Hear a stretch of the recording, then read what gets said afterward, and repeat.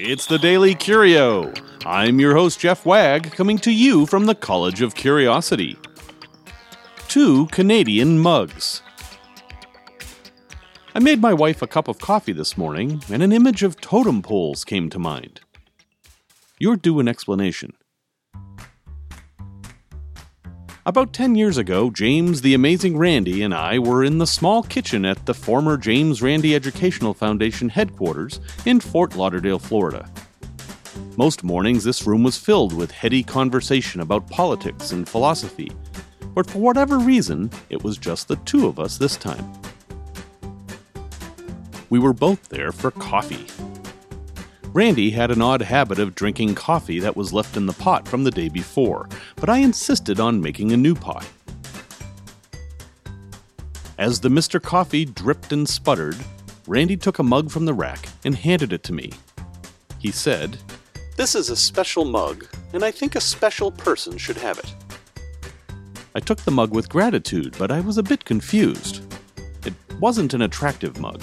It had a confusing logo on it that looked like a bird being hanged over a Canadian flag. But the shape was interesting. It was tall and flat on one side. The bottom had 12 little ceramic feet that prevented the cup from leaving rings, and it felt good in my hand. That mug was given to me by Dean Gunnarsson. He bought my escape act. For those who don't know, James Randi was a magician and escape artist. When he turned 60, he gave it all up and sold his props and secrets to Dean.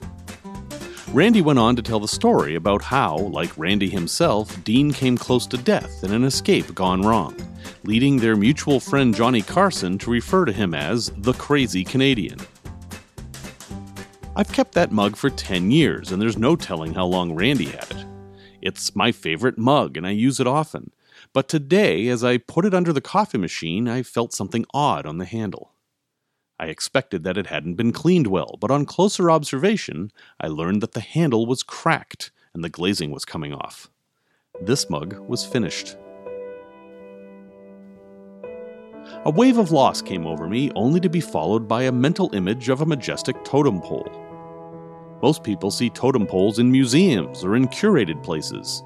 The stack of figures is cared for and preserved so as to last as long as possible.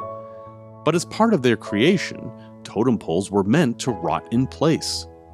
Not only did the figures tell a story from bottom to top, but the decay did as well.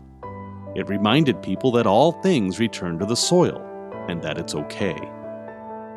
When they're preserved, their story is put on hold. It's as if the museum pressed the pause button, and only a single image from a feature-length film is visible.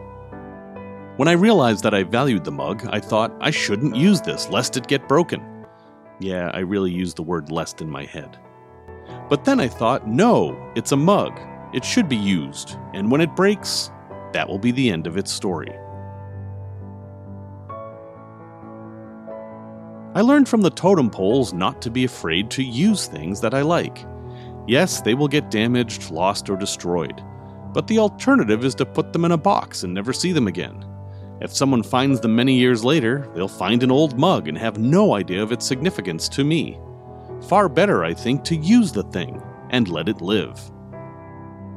I won't save the broken mug, even though it could still hold pencils or something. It's going in the trash. I'll keep the memories, and tomorrow I'll drink coffee from a mug given to me by another Canadian friend. It seems I have an entire forest of totem poles.